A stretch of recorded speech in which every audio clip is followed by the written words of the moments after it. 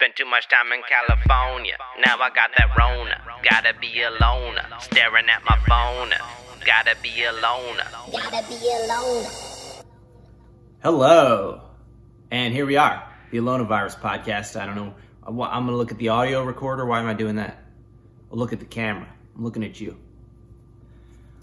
What a day. We just did just got our load of groceries.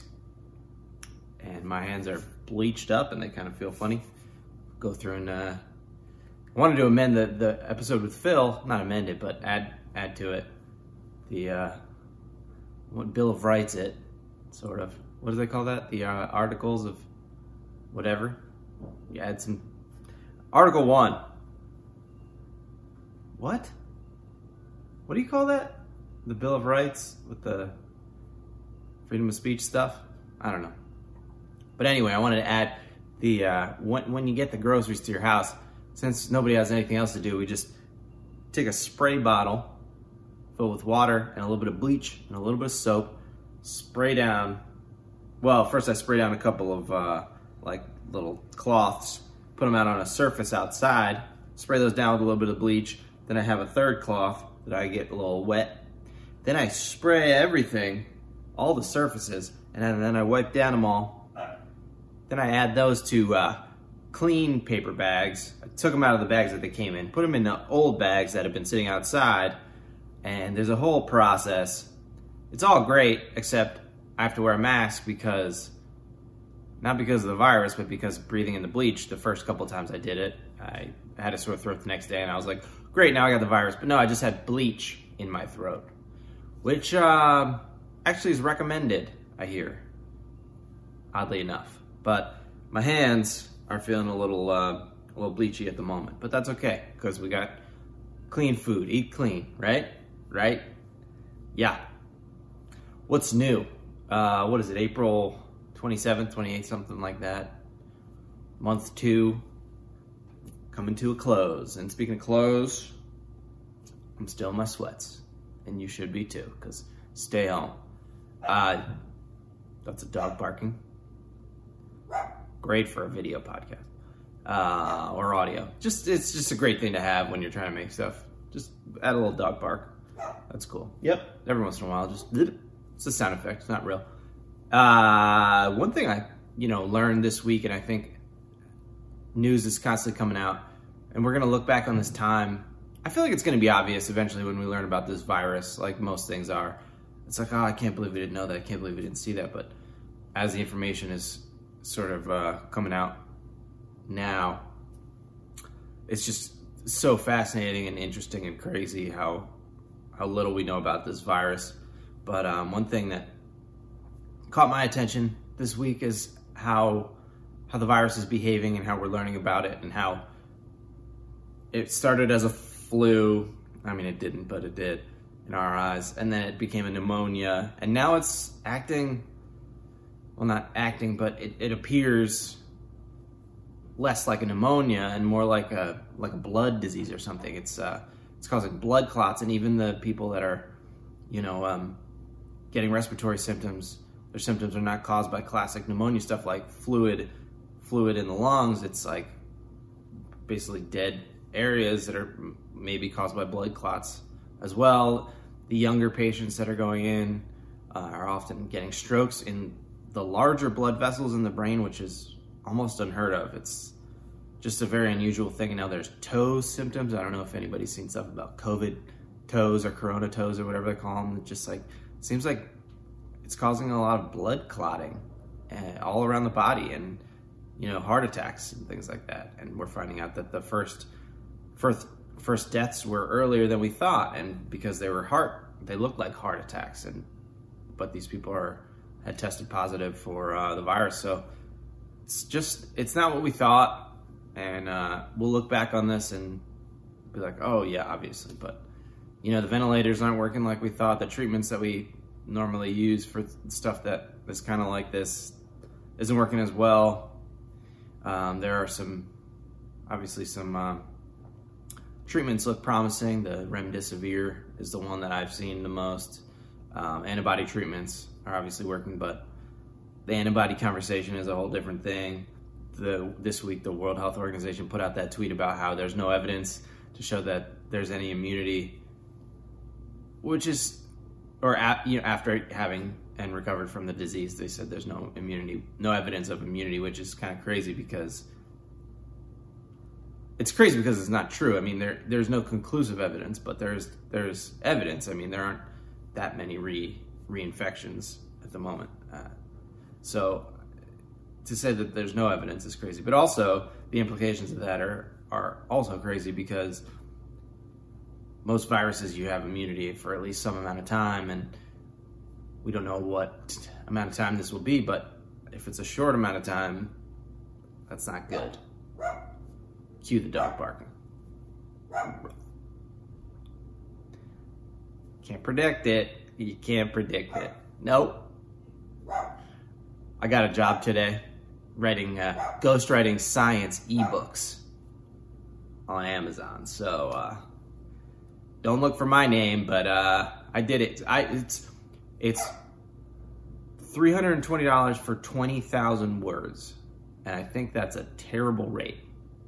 But you do the math on it, and you have 45 days to do it. But I think I could do it in probably 2 weeks. But still, I haven't made any money since this whole thing started, so it's better than zero. But yeah, I think that's a terrible rate. You tell me, though. Anyway, speaking of working from home, this is how I'm going to try to transition. This is all written out. I have it written out word for word, and then I memorized it, obviously.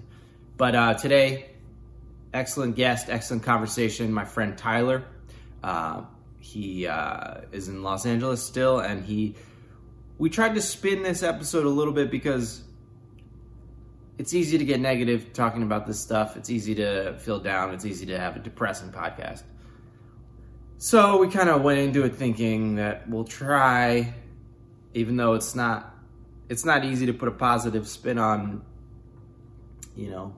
tens of thousands or hundreds of thousands of people around the world dying. But there are definitely positives that we can focus on in this time, and we tried to do that. Obviously, it's certainly not 100%, but maybe it's 50. And we talk about, Tyler's somebody who's a hustler. He works from home. He doesn't work from home, but he works for himself, and often at home, but not always. He's not a work from home person, but he usually works with other people. So. And most of them, like strangers, he works with actors and he's casting people. So he's unable to do that. So he's had to transition. And I'm hoping that people can hear what he says and maybe take something from his playbook and use this time to transition in a positive way and not just, kind of real. If you lost your work or your income or whatever, I mean, this is a great time to start something new, to transition. So Tyler's doing just that. And so, let's get into the conversation with my friend in LA, Tyler. Zigzagow. I'm just sitting around, I'm waiting for Tyler to show up. What's up, everybody? Drinking some coffee. Yeah. This is the Alonavirus podcast, here with my friend Tyler. Man. Thank you so much for joining me. This is awesome. No, thank you. Anytime. We're here catching dreams. Look at that. I'm here catching one strip of temporary wallpaper. I like it. Normally when I'm filming, this isn't in frame. Is this your spot that's already set up, or did you? Yeah, so this is a spot but normally it's tighter on me, and you don't see as much. So you're seeing like the extended set that doesn't exist. I'm happy to get the widescreen version here. Yeah, I want to make sure that you got it for really what it was. I actually just set up. I'm the computer's on a bed right now because I expect the dogs to be coming in the house at any moment. So this is the only makes sense doored room in the house. So we're here in private on the bed. Oh, I love it. Okay, so the coronavirus. What's that? Yeah. What the virus, specifically the virus itself, what's your like anxiety level currently? We're in the middle of April. Not all the other stuff that's going on, but just like the virus, like what is my anxiety level regarding like getting it or having a loved one get it? sure. Not super high. I mean, in terms of just that, my anxiety level is higher for, the world itself, but in terms of how it's going to personally affect me, my friends, my loved ones, not really. I mean, like, everyone in my life is taking it seriously, and they're not venturing out, they're not going anywhere. We don't have any history of respiratory problems or any underlying things that might, make you extra compromised. Obviously, I have grandparents who, just due to their age, are going to be a little bit more susceptible, but they're, again, taking it super seriously. So, I had one close scare. My sister was in quarantine or social distancing with 3 other people, and one of them tested positive. But then she, that kind of, so he tested positive. So then they all had to self-isolate for 14 days. They did. They're on day like 19. She has asthma too. And I mean, there was nothing. So, I mean, in terms of myself, I've always been, I've never even had the flu. I'm pretty, so like, I sometimes get sick, but I'm not personally concerned. And everyone that I know, like I said, is taking it seriously. So not really that stressed about it. That's good to hear, and I'm happy to hear that your sister's doing well. And then as far as like a bigger picture, what's your anxiety level like? I know you kind of touched on it a bit, but like things are starting to get a little bit weird right now. People are starting to politicize stuff, and I'm starting, like, I kind of feel similarly to you as far as the virus. I feel like I personally will be okay. Most of my family has been fine. Everyone's taking it seriously. But as far as the greater population, I'm not so sure what to think right now. It's a really weird time. What are your thoughts on all this stuff that's going down? And I can be more specific if you'd like. No, I mean, I think I understand what you're saying. I mean, anything of interest gets politicized. I mean, any tragedy gets politicized. Anything gets politicized, especially in this country. Just because that's just the nature of bipartisanship. When you have 2 sides, I mean, they're always going to try to point fingers. I mean, if you ask anybody, if you ask the right why this happened, it's because the left was so busy impeaching Trump that they couldn't handle it. And if you ask the left why this happened, it's because, Trump was, doing all these other things. So like they're always going to, people have a natural inclination, a natural desire to try to figure out why something happened. Unfortunately, it doesn't really matter, because what's going on, it's almost like that South Park episode, like Captain Hindsight. You ever seen that episode? I don't remember that episode. So basically, it's a superhero has 20/20 hindsight, and he shows up to disasters and goes like, "You shouldn't have done this. You shouldn't have done this. That should have been over here. And if you had done this, if there was more of this, like, and everyone's like, oh, thank you so much. And then they leave, and then everyone leaves, even though like the building's still on fire, because it's making fun of the fact that when something goes wrong, we just want to figure out why it happened rather than trying to figure out how to fix it. Sure. So yeah, I mean, my thoughts are it's a little ridiculous, but it's inevitable. Yeah, I think I agree with you. And I mean, you're a social media guy, and I've been unfortunately spending more time on Facebook because I'm sorry to hear that. Yeah, I've got extra time, and I've been dumb enough to be baited by some people. But like, I think it's so crazy that everybody all of a sudden thinks they have a solution, and people don't trust doctors and experts. And they're just like, well, here's this one thing. And everybody's looking for that one thing that will support their belief, their conclusion that they've already made. And it's like, I think it's like, how is this possible? How are we living in this world where like everybody seems to have the answer? And I'm feeling like I'm the only person willing to say, I don't know what's going to happen. I mean, yeah, I have no idea what's going to happen. I don't know how to fix it. I mean, I'm not claiming to. But I think that in the world, I mean, especially on something like social media, when you go on Facebook and someone says like, oh, Trump is doing, and I see this all the time, like someone will say like, Trump is so dumb, he's doing X, Y, Z. And then someone who supports Trump will come in and be like, well, you think you could do a better job? It's like, and then they're like, well, I think I could do it. It's like, no, you couldn't do it. I'm far from a Trump supporter, but no, the average everyday person could not do a better job than Trump, but they also didn't run for president. So it's tough to swing. Like, I don't think he did a good job or has done a good job with most of his presidency. That being said, I don't think I would make a good president either. I didn't run for president, and I don't plan on it. Sure. Yeah. So I think that a lot of people feel like they need to have answers in order to criticize, because that's kind of where the argument kind of devolves to on a regular basis. It's kind of like, well, what would you do? It's like, I don't know. It's like, well, then shut up. It's like, if I'm watching football and someone drops a pass, I could say he should catch that pass. Doesn't mean I would catch that pass, but I'm smart enough to know that that professional athlete getting paid $5 million to catch a pass should probably catch that wide open pass. So I don't think that the argument that if you can't do a better job, you shouldn't be able to criticize, I mean, is a fair one. But I think a lot of people fall back on it, and therefore a lot of people want to pretend they have answers when they don't.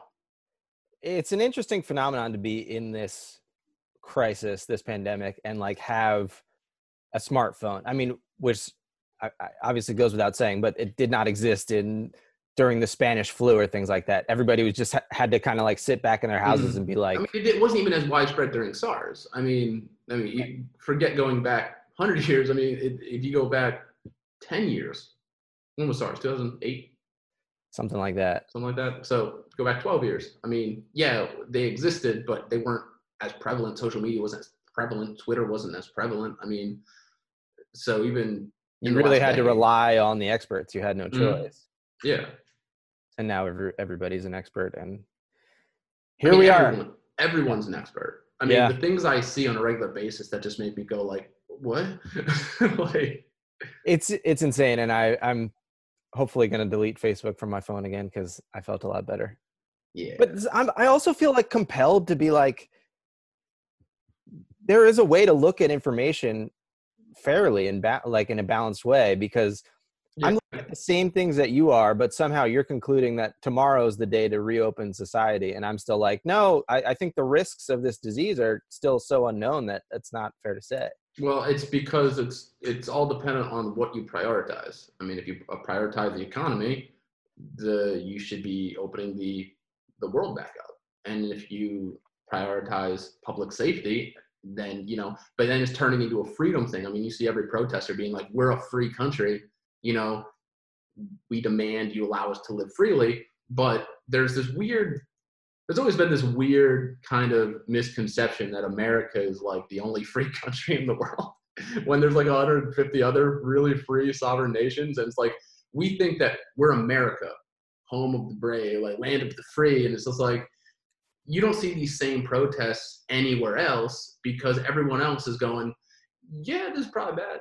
This is probably a bad thing. We probably should stay inside. But because we've kind of grown up on this idea that America is free, more free than Germany and more free than France. And it's like, even though it's the exact same situation over there, it's a free democratic country. We have this misconception that we are extra free, and therefore we should, and it kind of does create this phenomenon where it's like, people are thinking they're prisoners right now, and their country is doing something they're not supposed to be doing. And yeah, I mean, it's tough. I mean, I'm bored out of my mind. Like, I'm sitting around the house all day. And it sucks. I wish it could be opened, and but like the argument I heard like during one of the protests is someone said, there's no vaccine for AIDS, but people still have unprotected sex. It's like, yeah, but those two people having unprotected sex doesn't put me in danger. And that's like and they don't recognize that. It's like, there's also a prescriptive treatment that works for HIV at this point. Yeah, but I mean, it's also like people, I mean, the same guy brought up how smoking causes cancer, and cancer, you can't cure cancer really, but we still sell cigarettes. It's like, there's fighting different it's this very scattered brain thinking, where it's like a one-to-one type relationship, where it's like, if this, then this, and it's not the case. This is something we've never seen before. And again, I'm not to go back to what I was saying, I'm not super anxious about this.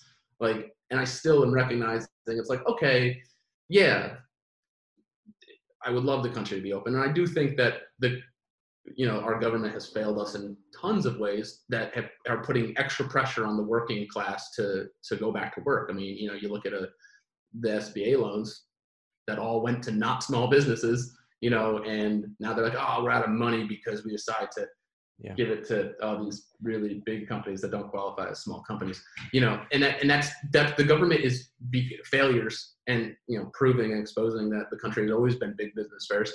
I'm surprised anyone else is surprised. I mean, I had to put in for the SBA loan because I'm getting screwed because of a lot of things. And when I applied for it, I was talking to my dad and he was like, well, that will help. I'm like, oh, I'm not going to get it. And he was like, well, who's going to get it? I'm like, massive companies. He's like, but they don't qualify. I'm like, but Dad, if you think that 99% of this money isn't going to giant companies that don't qualify for this, you're dreaming. And he was like, they have other loans for that. I was like, it doesn't matter.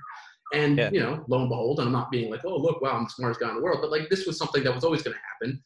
And it's putting so much now that, I mean, notice that's when the protests started, when they realized they weren't getting any help. And it's like, okay, well, they're not getting any help, but we need to reopen the economy. So it's fear-based. It's not stupidity-based. It's, I'm not going to be able to eat next week. So I have to risk it. And it's like, that's an unfortunate reality of the country right now. It's that people are having to choose between they have to choose ruin between future and their safety. Well, it's honestly not even ruin future. It's, hey, if I go outside, what's the likelihood I get coronavirus? Let's say it's 10%. Okay, there's a 10% chance I get coronavirus. And after that, there's a 2% chance I die. If I don't go out and start working, there's a 100% chance I'm not going to afford to eat. And they're weighing that and they're saying, well, I mean, if you look at it that way, it's a very easy decision. Mm-hmm. So I understand. I don't think those people are stupid. I understand where they're coming from. They're looking and saying, there's a 100% chance and this is a, 10% and then 2% chance. And I'm going with that. The weird part is that somehow that leads to like more vehement support of Trump, who is sort of because what's he saying? He's saying reopen the country. He's saying both things at the same time, which but he does a very good job of deflecting. Yeah, no, you're right. And so if you aren't listening all that closely and all you're seeing is reopen the country, you're being like, yeah, I agree.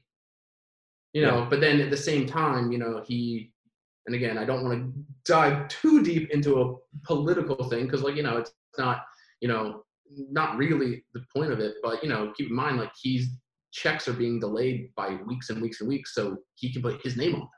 So it is all very him-centered. I mean, it's self-serving. Trump-centric. So he's still trying. So if it was really about the American people, he would just say, oh, like every other time the IRS has written a check, the president's name won't be on it. But he's looking at it and saying the elections are so close, I want people to cash a $1,200 check from me. Yeah. So it's tough, but he's doing everything in his power, clearly, to make sure people think of him in the most positive light. And a lot of people are being swayed that way because he's doing a good job of it.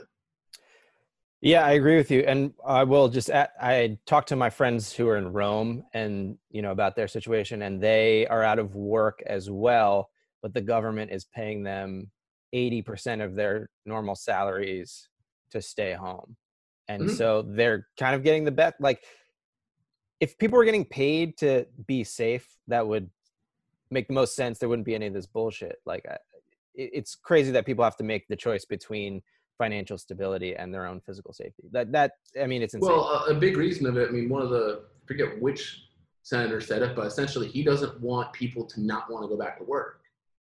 So he thinks if they make it too easy on them, then when this opens back up, because here, again, it's a big business. They need people willing to be cogs in the machine.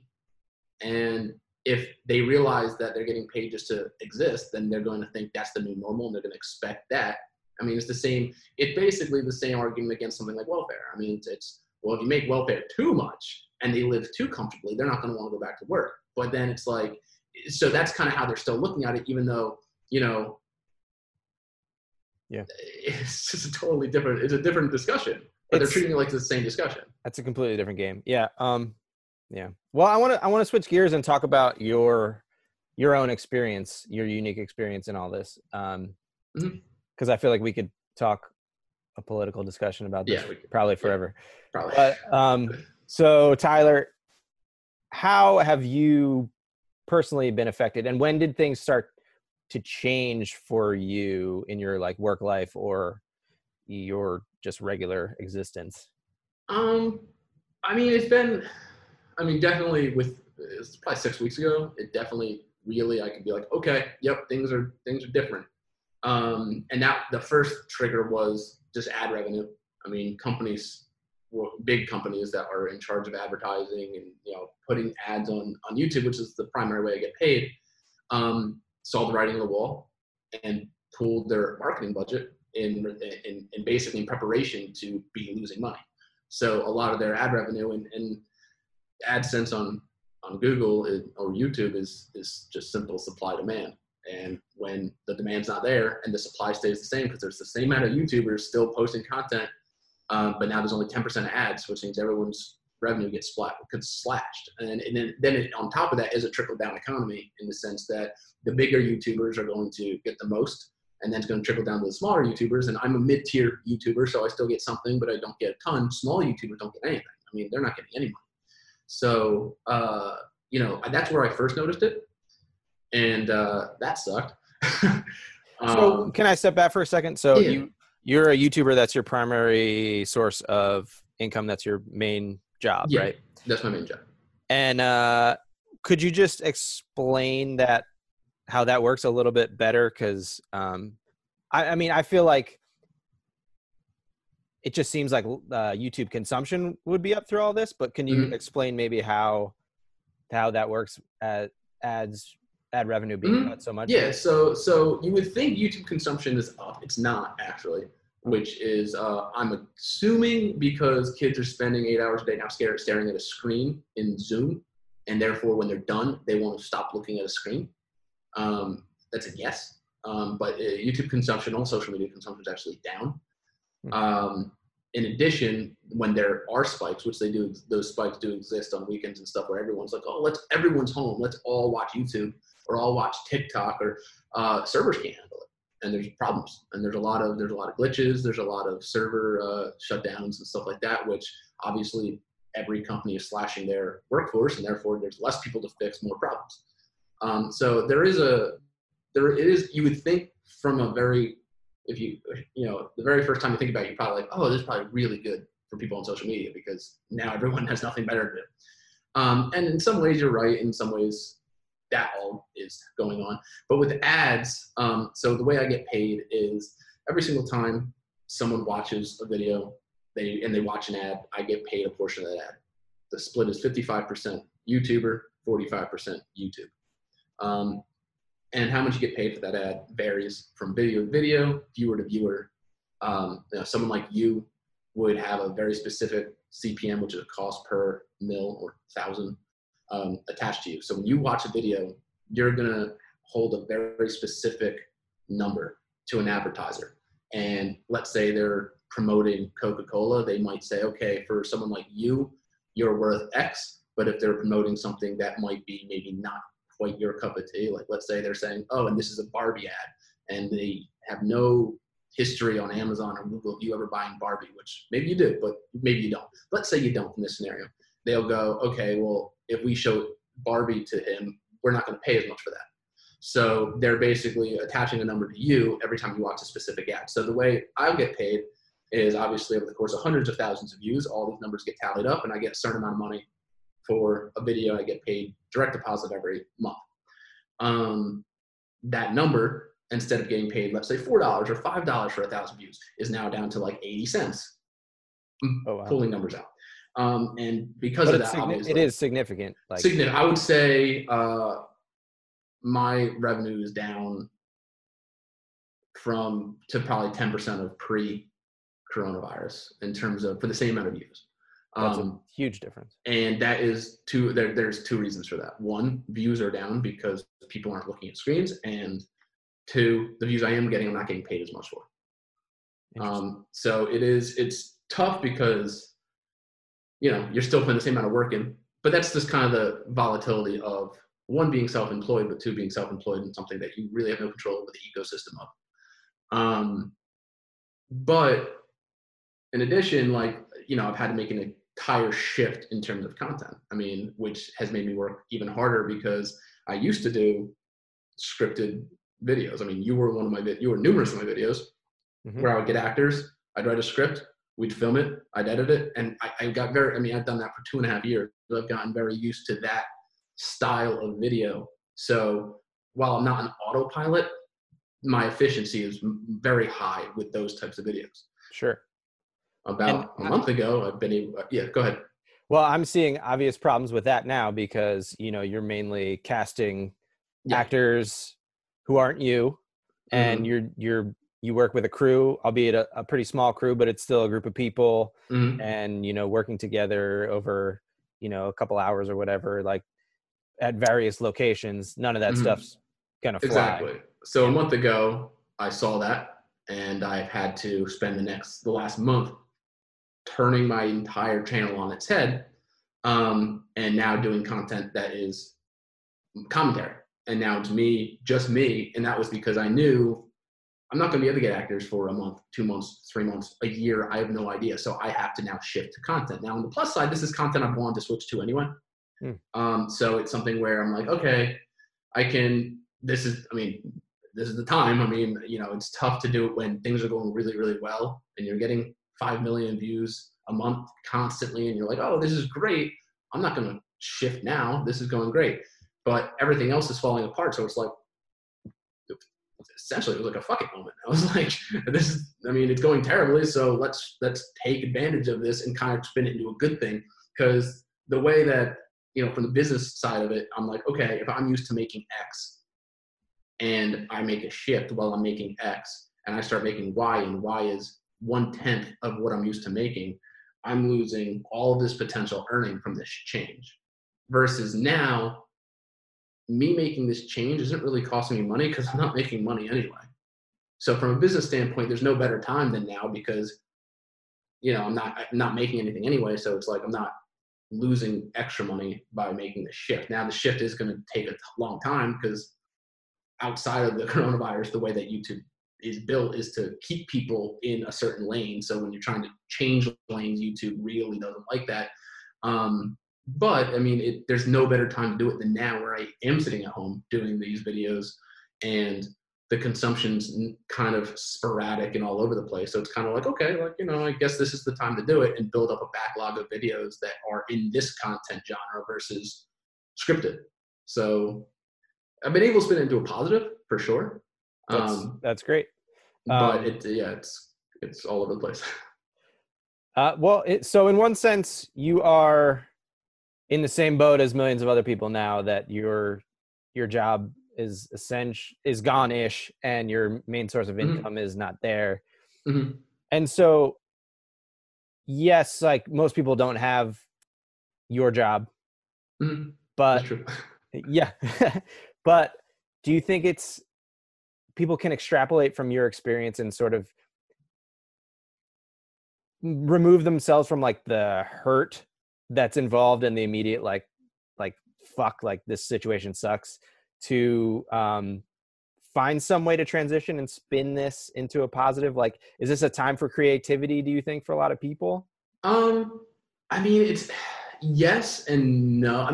Yes, in the sense that if your job, if a random person's job is like not happening, they got laid off, it opens up a world of possibilities. It really does.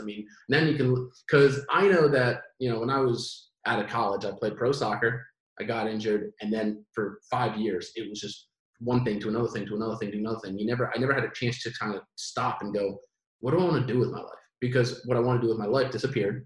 And then it was like, oh shit, I guess I'm going to coach soccer. Oh shit, I guess I'm going to be a strength coach. Oh, I guess I'm going to do this. Oh, I guess I'm going to get my master's. Oh, and it was very much a scrambling. It was definitely 5 years of scrambling. This is an opportunity, I think, for a lot of people just to take a pause and go, is what I'm doing, like, look at my life before this all happened. Was I super stoked with that? And if I am, great, stick with it. You don't need to make a change. But if you can take that pause and look at your pre kind of pandemic life and go, you know what? I was just grinding just to grind. I was working just to hit the weekend, or I was, you know, it's very easy for me to say because I have a job that I do thoroughly love. And I know that's not the case for a lot of people, but like, you know, if you can say, is this the life I want to live when this is all said and done? Do I want to go back to that? The answer is no. There's no better time than now to at least figure out what it is you want to do. Because that's the hardest part, not how to get to what you want to do, but what do you actually want to do? And that's a question that, I mean, I don't claim to know a lot. I mean, I'm 29. Oh my God, it was just my birthday. I'm Happy 29. birthday. Thank you. I'm Officially. 29. I almost said 28. But I'm 29, so I certainly haven't been on this planet long enough to really share any wisdom, or like a ton of wisdom. But like, I do know from personal experience, because I did have that moment of, you know, I wanted to do something, and then, you know, the only stupid thing a person can do is not admit when their goals change. And a lot of people don't, because they feel like, well, I've sunk this many years into it, so I mean, I might as well keep going. But this is a blessing and a curse, what's going on. I mean, all of the health aspects of it are terrible. There's no good way to spin all these people, like everyone dying, getting sick, you know, that there's no good way to spin that. But the pandemic, the being alone, the being isolated, the not being able to work can be spun into a positive light if you can decide what it is that would truly make you happy from a job or life standpoint, and then take this time to figure out the best course of action to get there. So I think there is a way. It is very tough when you're trying to just survive to eat, and I know that from experience. Like, every ounce of savings I've ever had is gone. I mean, like, I do get it. So you do need to try to take those stressful times and let them be stressful times. Don't pretend they don't exist, but then see if you can't then take little moments in the day just to think, and not think about it from a financial standpoint, and think of it from a just personal fulfillment standpoint, and see if there's a way that you can spin it into doing something. And that might be something like doing a podcast or writing, or, you know, I know tons of my friends who started TikToks, and it's just something that's keeping them sane. And it's like, and some of them love it, and some of them are like, wow, I'm going to continue doing this. This is something that is helping balance my life, you know, where it's like, hey, something as simple as just making a couple of videos, making a video every day just gives me something to do, give me a structure where I know every day I need to do this in a very unstructured scenario that we're in. So, you know, and then that creativity is making them go, oh, wow, I didn't know how much I like this. Maybe I'll start a YouTube channel. Maybe I'll start a podcast. Maybe I'll do this. And it's just like, and it kind of spirals from there, and they start figuring out things that would make them happy. So just my only advice would just be, just try shit. Yep. Worst case scenario, you don't like that, and then you move on to a different thing to try. And, you know, in best case scenario, you decide that, oh my God, I love this thing, and this is something I want to pursue. And, you know, it's very difficult to quit your job and pursue something. But when you don't have a job, or you're not getting paid for that job because of a scenario, then it becomes much easier to then say, oh, let me take that first step. Right. And there's an element of motivation that is certainly lighting a fire under people's asses. Like, I mean, I'm doing this podcast to have something to do, basically, also because I'm enjoying it, and I'm getting to talk to friends that I normally wouldn't get to in this context. But I'm. You wouldn't just call me just for fun? I mean, I might, but you know, I not you, but other people I've talked to. Okay, it's been literally years. Okay. So this has brought us back together. You know, it's just like kind of a nice thing. I get it. Yeah. I want to give you a hard time because.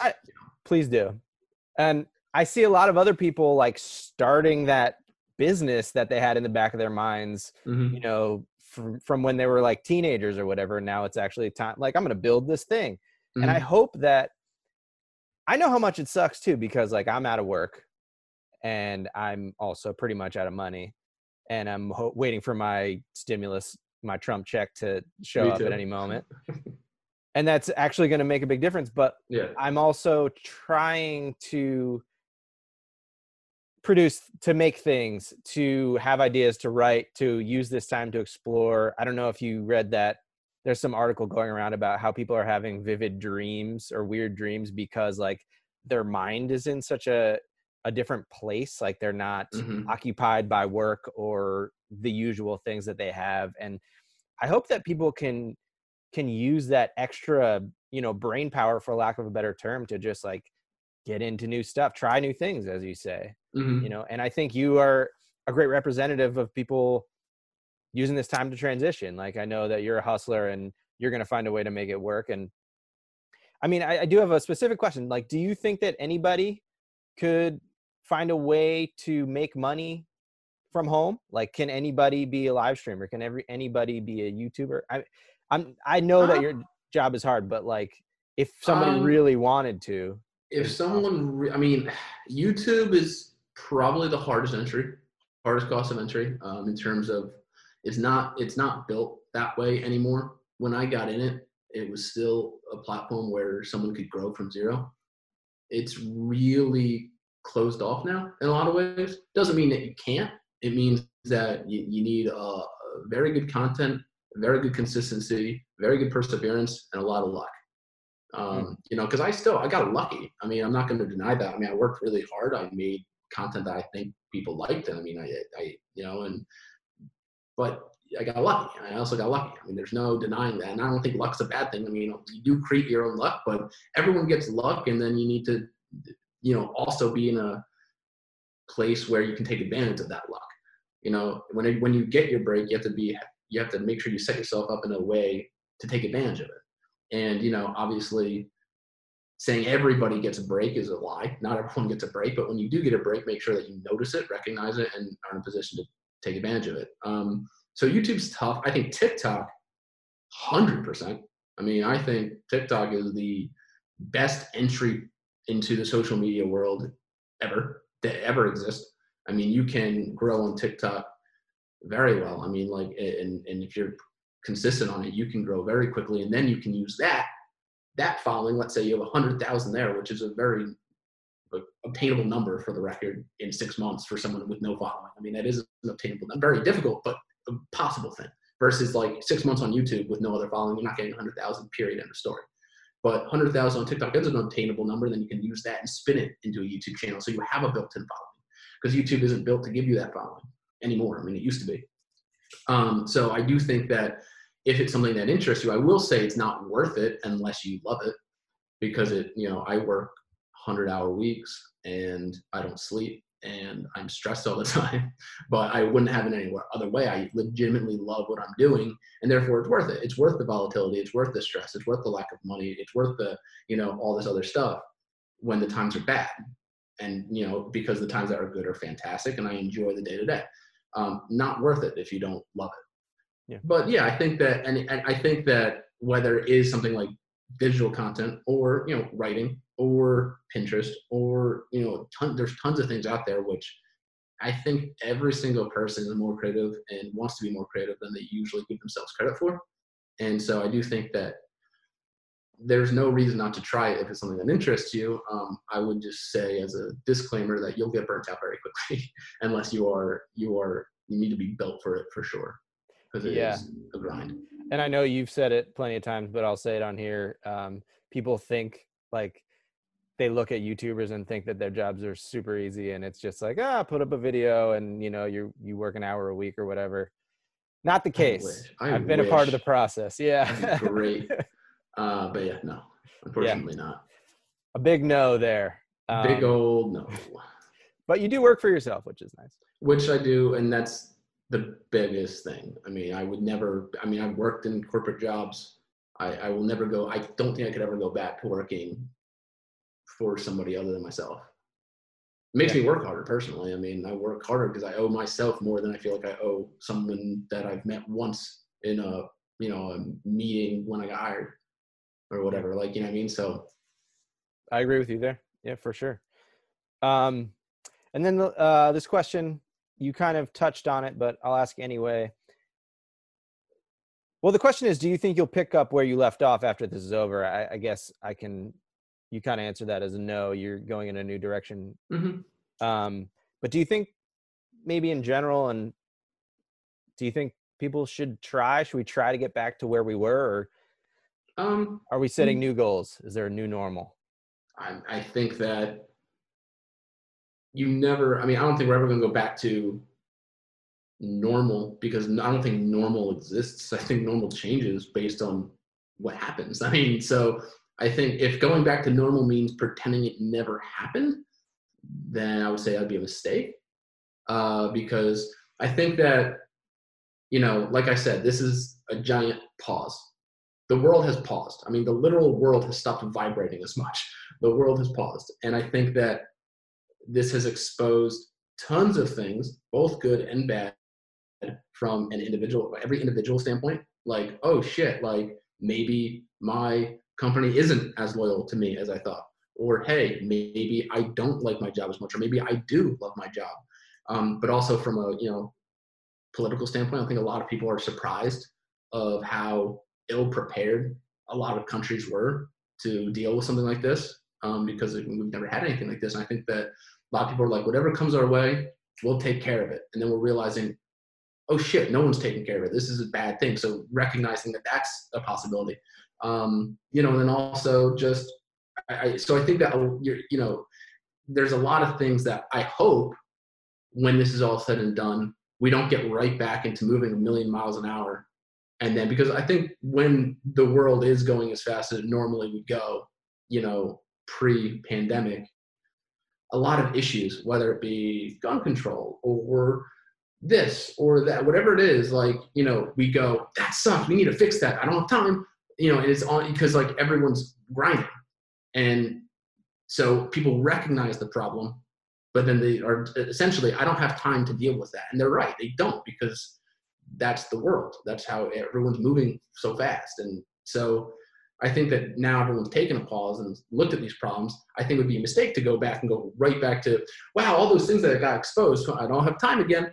Like, so I think we all do need to slow down a little, and actually fix some things that we're noticing needs fixing. But then from an individual standpoint, each individual can answer for this for themselves is, what do I want? Like I said, what problems in my life can I now fix because I have time to fix, And so I think that once we do that, I think there is a new normal. And I think it would be a mistake to not address all these things from an individual and global standpoint, because we do recognize them. Everyone recognizes these problems are bringing up these problems. So if we just pretend once the world starts, like, oh, that was a fun moment where we all were on the same page, let's go back to doing this. Like, I think that would be a mistake. So I hope not. Hope we don't go back to that normal. I hope we do have a new normal, because I think that's the only way that we one, prevent something like this happening again, but two, just move the whole human race forward, And so, like, in a lot of ways, this has given us a moment of reflection that I don't ever remember having. So, yeah.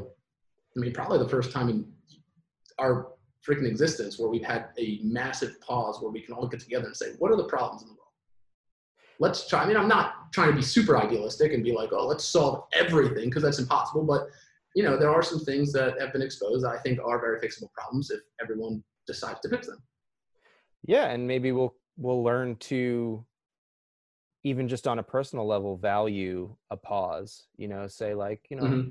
I can take time away from my job or whatever it is, and everything's going to be okay. And maybe I'll be better for it. In fact, I'm curious also to see where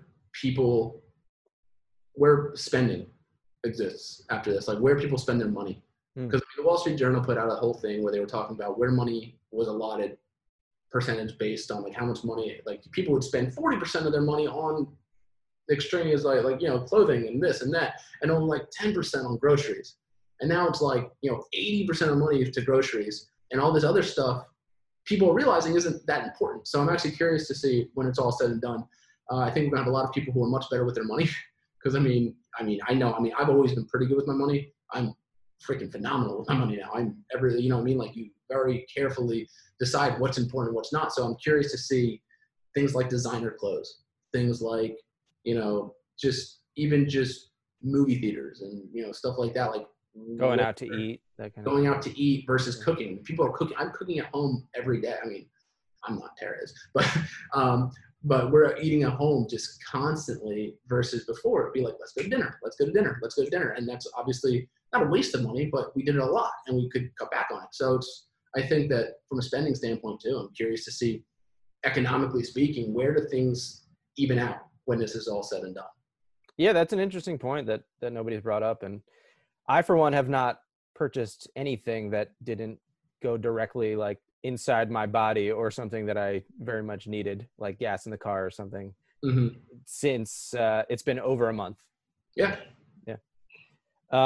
Well, like I said, great point. I have a few questions that I ask every guest. I will not answer them. Okay, go ahead. And you can answer them however you want. They may or may not pertain to you, and you can angle them however you see fit. But okay, it is Sunday afternoon. Mhm. What do you think you would normally be doing if not in quarantine? Watching sports.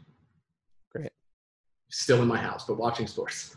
Normally Sundays would be my day off from work, and I would usually work every other day. Now I'm just working all 7 days because there's nothing to do on my day off. So I'm just going to be working after this instead of watching sports. What sport do you? Whatever's on, watching? hockey, basketball. I mean, I guess baseball would have been started. I'd be watching whatever was on because that was my happy place, and now it's gone. It'll be back. No, it won't, man. Okay, next question. And we've kind of touched on this a little, so you can add to it or not. But what good do you think will come out of this whole situation on any scale that you want to touch on? I think that I think a lot of people will very much appreciate their day-to-day lives, and that will be good. I think that we'll have a better understanding of the good and bad that just the world has to offer. And I think that from an individual standpoint, I think a lot of people are going to recognize what their priorities are a little more. I think it's going to be more clear what people, where people rank things. You know, family for one. I mean, I'm sure families are getting closer, or they're killing each other. I have no idea. But I think I think people are going to realize that family is something that should come first before something like work. You know, I think that people are going to recognize a lot of good stuff. Yeah. So yeah. Great. What is your biggest fear coming out of this? My personal biggest fear is that I'm financially ruined. That I'm going to need to take out, a personal loan to just survive. And, then I'm coming out of this in just more debt than I want. In terms of a health standpoint, I mean, obviously I'm concerned to some degree that someone I know or someone I care about, gets affected by this. That's not my biggest concern. My personal biggest concern is still where am I going to be able to survive this? Like from a job standpoint, if I'm making nothing, how long can I survive making nothing until I need to pack it up, sell all my equipment to eat? Which, that is something that is a real concern, but I don't think I'm there yet. And I don't plan on getting there. I plan on figuring it out because that's all, that's the kind of way I've always looked at stuff. It's kind of like there's two scenarios and it's either I make it through or I don't. And I don't look at not making it out as a real possibility. So it's either I make it out or I make it out. So yeah, while it's stressful, that's kind of where I'm looking at it. And I totally see you as that guy, either making it out or making it out too. Yeah, I mean, I think you'll be fine. All you can do. I mean, I hope you'll be fine. You've got my support. Yeah. Thank you, man. I appreciate that. You're the best. And then last question, could you do this indefinitely or are you at your breaking point? Indefinitely. I mean, that's kind of what we're doing, isn't it? I would love a concrete answer. I would love a light at the end of the tunnel. But I mean, I guess I could do it indefinitely. I mean, I guess if that's kind of the scenario we're in. So, I mean, I'm doing it now. Ask me in 2 weeks and I might be banging my head against the wall. I don't know. I'd say there's definitely moments where I get super claustrophobic, especially living in downtown LA, where over the last 2 years I lived in the suburbs and I had, a bigger space, a backyard, some a pool, some things where I could have been like, wow, I have all this room. Now being in a much smaller space, confined space, it's a little bit more claustrophobic than I'm used to because I was nervous moving here in the first place, to a downtown apartment because I was like, wow, I'm going to feel claustrophobic. But the big upside was I could walk to all of these restaurants, all of these bars. I have all this outdoor space in that the apartment provides as amenities. And now the amenities are closed and the bars are closed and the restaurants are closed. And now I'm just in my apartment. So I'm like, wow, that's worst case scenario. So yeah, I mean, I'm certainly finding ways to entertain myself for sure. So I think I could continue to adapt, but I don't want to. Yeah. How's that? That's fair. That's fair. What's the vibe like in downtown LA? Oh, empty. It's a ghost town. Yeah. Does it feel weird? Absolute ghost town, downtown LA. It's really weird. I drove to Santa Monica yesterday, and it should normally take me 45 minutes with traffic. It took me like 13. Wow. There's no one on the road. It's insane. That is crazy. Geez. Well, that pretty much covers what I have as far as notes. Like, is there anything else that you want to talk about or bring up or that I missed? Not particularly. I mean, how are things? Obviously, you're in Scranton currently. So I'm outside of Scranton in So rural. is it still? I mean, so it's a ghost town, but I guess that's normal. You look outside, you're like, oh, what? There's the one person that lives here. There's actually more activity than normal. I went for a run last week, and there were like people on the street biking and walking and stuff. I was like, this feels weird because normally I don't even see cars, but there were like human beings near me, and I'm like crossing the street to not go near them. It felt weird. Yeah, I mean, I guess it's a good thing. Everyone's getting out a little bit to keep themselves sane because you do need to keep yourself from going absolutely crazy. So it's good that people are moving around. People right around here, I don't think, are taking things super seriously though, which is a bummer. Yeah, I could see that. Yeah, you can always come back to LA, hang out. I plan to as soon as I can. Yeah, it's oh man, it was a weird drive back here. It was a weird 3 days of me trying to like avoid people, but also go really fast, but also take my time and just like I don't look forward to the drive back, but I do look forward to being back. Yeah, no, the drive back's gonna suck. It's gonna for sure.